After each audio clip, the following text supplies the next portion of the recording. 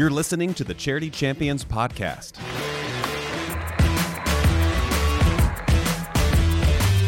Each year, TFNB Your Bank for Life chooses 6 nonprofits from around Central Texas to recognize as Charity Champions. Tonight's Charity Champion is... Champions enjoy live on-field presentations at Baylor University home football and basketball games, online broadcast and print marketing exposure, and world-class leadership development through 360 Solutions, all at no cost to the nonprofit. In this podcast, we want to get to know our Charity Champions a little better. We're bringing those who help and those who have been helped into the studio to hear the stories behind the champions. On this episode, Friends for Life. I knelt down beside her wheelchair one day and she said, I prayed and prayed that God would send somebody, and I know He sent you. Friends for Life helps those without a support system live healthy, independent lives. Founder and Executive Director Inez Russell tells us how their programs have expanded over the 30 years they've been helping the community. And now, let's get to know our champion. Welcome to the podcast. If we could start, could you just kind of introduce yourself so everyone knows who you are? I'm Inez Russell, and I'm the Executive Director of Friends for Life. Inez, can you kind of tell me what Friends for Life is? We're a charity that helps the elderly and people with disabilities. We are working to help them be more independent and take care of those who are not able to take care of themselves. And how did it get started? I grew up believing that everybody had somebody to take care of them. And I believe that because I spent a lot of time with my grandma, and my grandma took care of everybody in hospitals, nursing homes, and shut-ins. But in the spring of 1989, I heard a woman screaming. I was in a hospital, and I went to see what was wrong and found a lady who was crying and grabbed my arm and said, I'm dying, and I don't want to die alone. Please don't leave me. And I discovered that she thought she was dying because nobody was coming to see her anymore. And I went and got my Bible and read the Bible to her, and I got her flowers and a stuffed animal, and mostly I listened. And she decided that she must not be dying if I would be doing all that for her. So she got well and went home, and nurses asked me to visit other people there in the hospital that didn't have anybody, and basically the same thing happened, and I started wondering who takes care of these people. If an elderly person, for whatever reason, doesn't have a support system, who's taking care of them? And I started looking for something that I could bring to Waco that would help these people. And when I couldn't find anything, I started Friends for Life. And so you started it, and what did it look like when it first started? With a little tiny office, borrowed furniture. My husband put a phone in for me. I ran an ad for volunteers, and nobody called. But when I did figure out how to get some volunteers, we started visiting people in hospitals and nursing homes. And then I started getting calls from people who said, Inez, if they're living in their own homes, they don't even have staff to check on them. Can you go see them in their own homes? And we started doing that, and we discovered some of the people that were living alone needed more than a visit. They needed some of the things my grandma used to do. They needed somebody to run errands for them, or take them to the doctor, or bake for them, or cook for them, or read the Bible to them, or hug them. And so we started recruiting volunteers that would do that. And we found one lady who was living in the dark. She'd moved from room to room as the light bulbs burned out in her house. And when the last one burned out, she was living in the dark. So, oh my goodness, we started a light bulb changing program. And basically, that's what has kind of driven the development of all the programs that we have at Friends for Life. We discovered a need, and we'd first try to find some other organization that did that. And if we couldn't find anybody, then we would figure out some way we could do it. And so about what time did you start? What year was that? September of 1989. And so when did it really start picking up some steam? Well, actually, within about 6 months, we got a call asking us if we would be legal guardian of a man who'd been found unconscious. So we went from kind of independent living and quality of life to guardianship, which was a really interesting new thing for us. And in that program expanded into, that program has gone from that one person here in one county to now we're in 82 counties in Texas offering that service, and we have offices in 6 other cities. And I had the great pleasure to come and visit you guys last summer, and it was so much fun. The most visible part to me was the section with all the disabled adults who were doing like some stretching routine. They were having a good old time. And I tell you what, I made about 30 friends that day. Yes. Can you kind of talk about that? Well, in June of 2000, we took over an adult day center that was closing. And it's grown. We hit capacity this year, which is 120 people. They have a lot of fun back there. We're open 7:30 to 6, Monday through Friday, and we take care of people who really aren't able to stay home by themselves. We offer nursing care and breakfast, lunch, and a snack in the afternoon, and lots and lots of fun activities, and they celebrate holidays I didn't even know we had. And so can you kind of tell me the story of some of those people that you've gotten to know over the years? I met a lady once who had cooked a turkey 22 hours on a space heater. She had been given a turkey by a charity, and she wanted turkey dinner so badly that her stove didn't work, so she wrapped it in foil and put it on a space heater and managed to not get salmonella. When I went to see her, her porch was so rickety I thought I would fall through the porch. When I got inside, the ceiling was kind of hanging down between us. I could see outside her house, not even looking out the windows. But we worked with this lady, and we helped her to get a grant to get her house fixed, and she got a stove. I knelt down beside her wheelchair one day, and she said, I prayed and prayed that God would send somebody, and I know he sent you. She was a sweet, sweet lady that was very, very, very shy. And we had a party at Friends for Life, a Christmas party one year, and I called her and asked if she would like to come, and I knew she would say no. But she didn't. She said yes, and I picked her up and brought her, and she said, when she got there, she said, can I sing a song? Well, I was stunned because I thought, she's so shy. She said, God told me on the way over here I was supposed to sing the song. She sang Amazing Grace, and we all were crying. I've been blessed to meet a lot of amazing people. And it seems like every time you start to get discouraged, something happens that just kind of puts everything back in perspective. I had gotten a comment back from a foundation.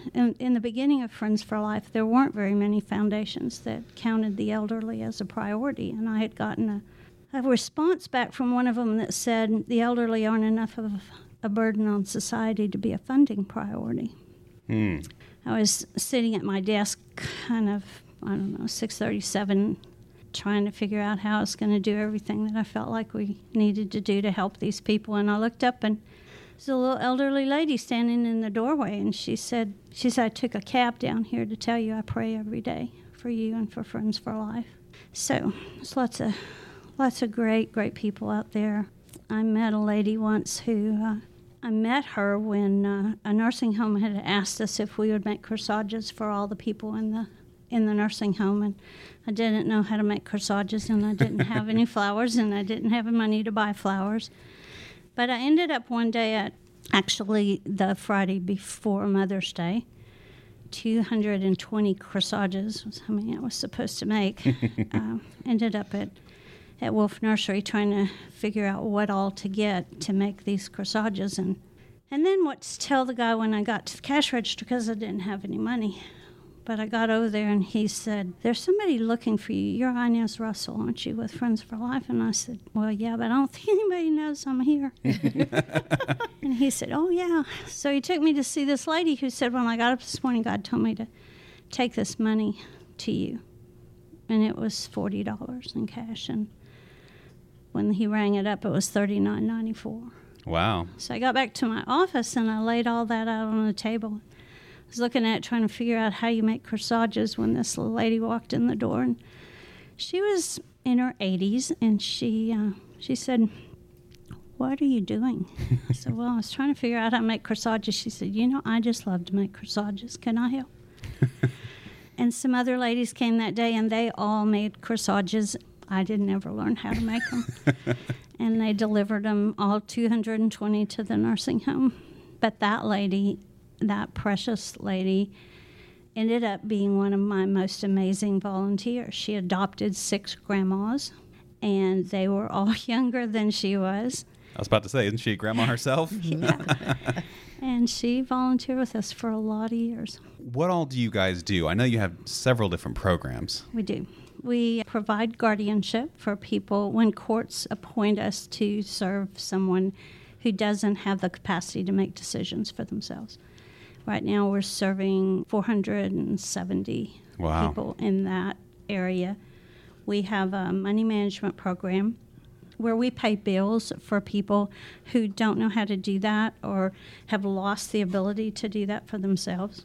We have programs where we organize volunteers who help people live independently as long as possible.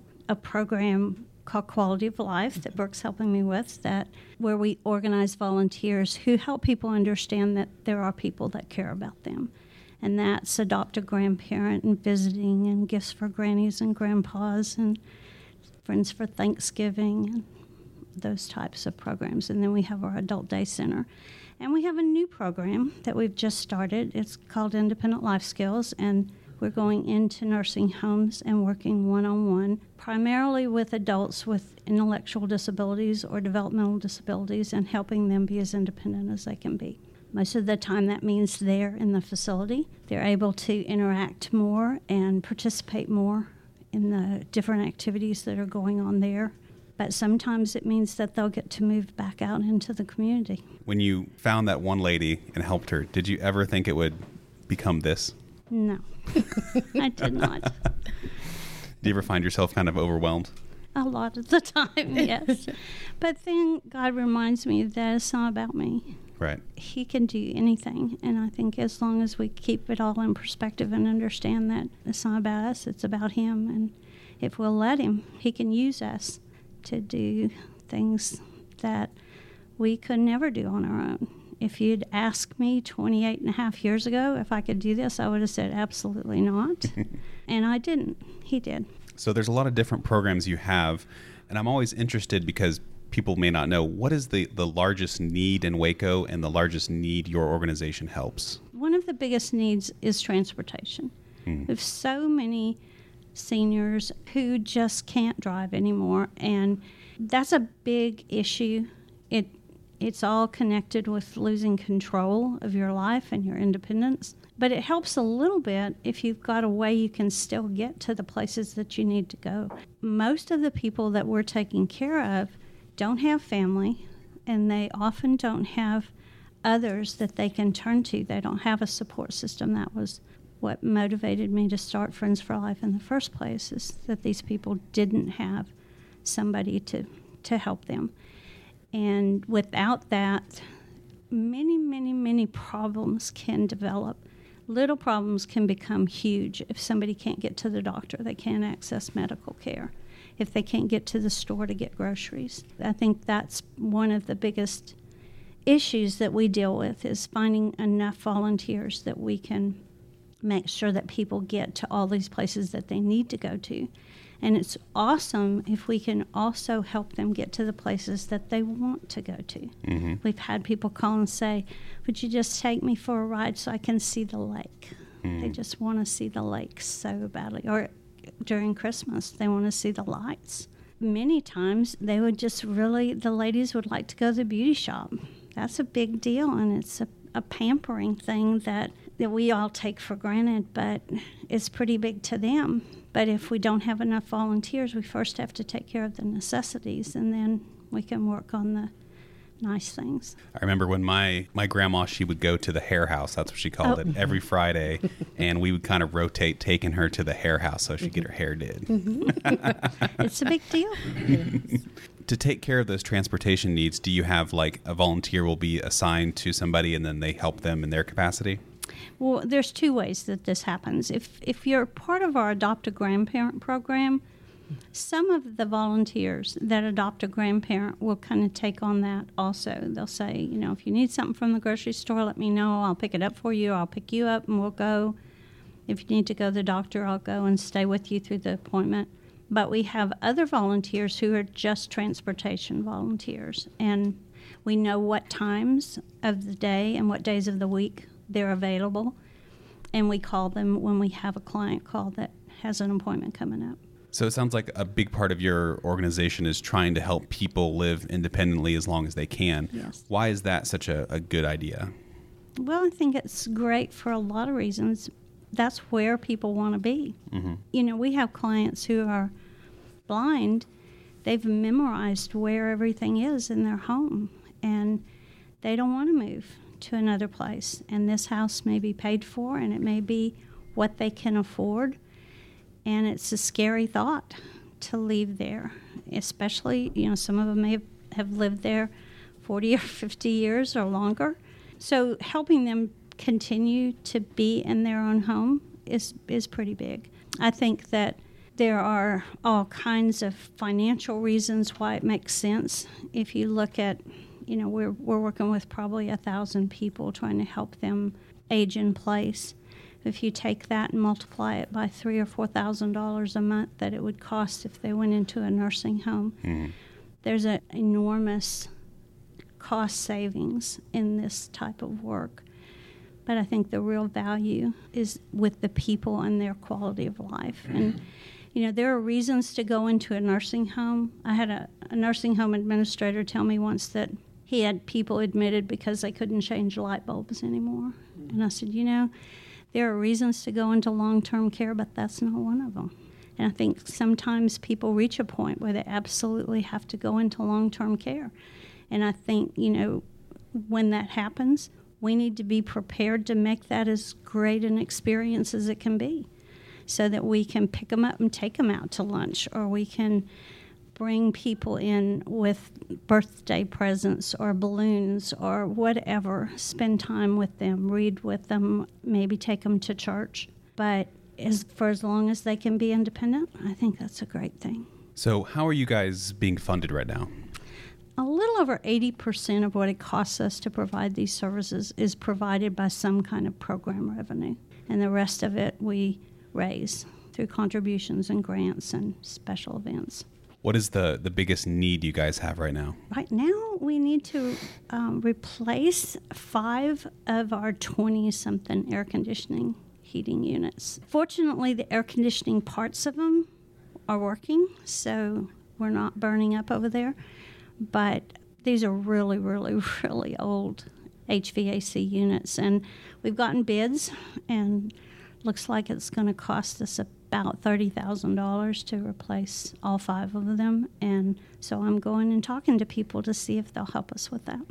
So if you're listening and you have $30,000, please visit Inez. Yes, please. She has a good place for it. I do. Especially with the summer coming up. It's going to be a hot one, I'm sure. Do you have any plans to expand? I got this vision in 2014. It's kind of like a campus, maybe like a tiny village, but we would have our adult day center, but have the ability to divide it into two centers that would be connected, one for adults with disabilities and one for seniors, so that they can interact and have lots of opportunities to interact. But we could also do special programming, life skills training, more of that for our adults with disabilities, and then have more programs for dementia and stroke recovery, those types of things. And just some things that seniors like. Right now, we have an amazing facility, but everybody is together. So our seniors aren't as crazy about disco dancing, and our younger folks aren't as crazy about ballroom dancing. So it'd be fun to be able to have it where we had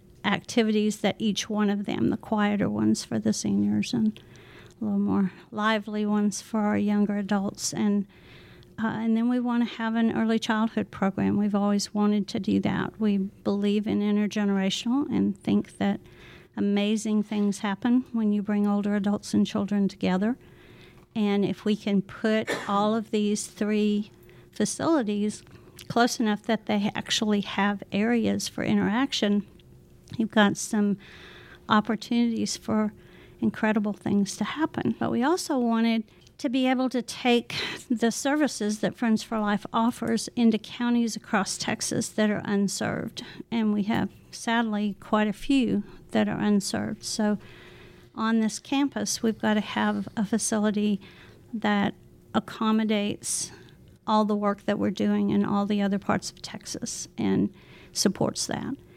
And then I would love to have a toy factory. We did this once years ago where we divided a store into 12 different sections. And we had opportunities in each of those sections for older adults to teach children how to make things. And then we took the things that they made. Some of those went into the Gifts for Grannies program. But some were actually toys that we sent to an orphanage in South Texas. And amazing things happened at the toy factory. Little relationships started to build. And one day when I was packing everything up, I had an old man walk up to me and say, "Inez, please do this all the time. I don't have anything in my life anymore. I'll come every day." So we've got people who think they don't have value anymore, which is part of the reason I think that the statistics are so horrible for men over 65 to commit suicide. I think that once they aren't working anymore and they don't feel valued and productive, they start to feel like they're not worth anything. And that's not true. They have so much that they can share and so much that they can teach to a young person.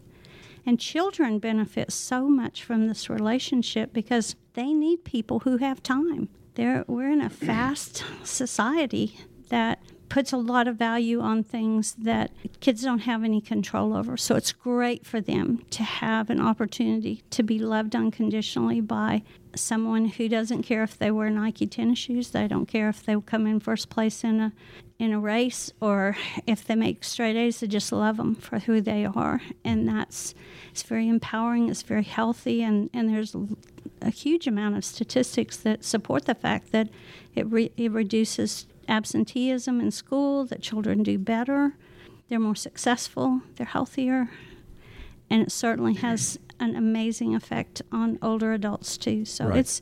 It's a win-win. Now there's a great place in, I think it's Denton, that has a Hugs Cafe.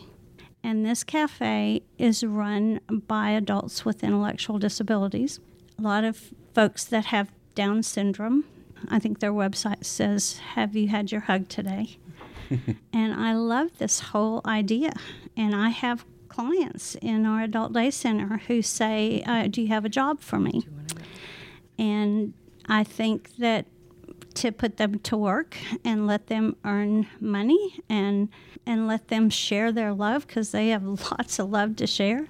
You know, when you come, you might meet 30 new friends. And I think that the Hugs Cafe and the Toy Factory would be great ways to do that. I'd also learned about 2 types of apartment complexes. One near A&M, where they were pairing students, A&M students, with adults with disabilities as roommates. And I had heard that it was hugely successful.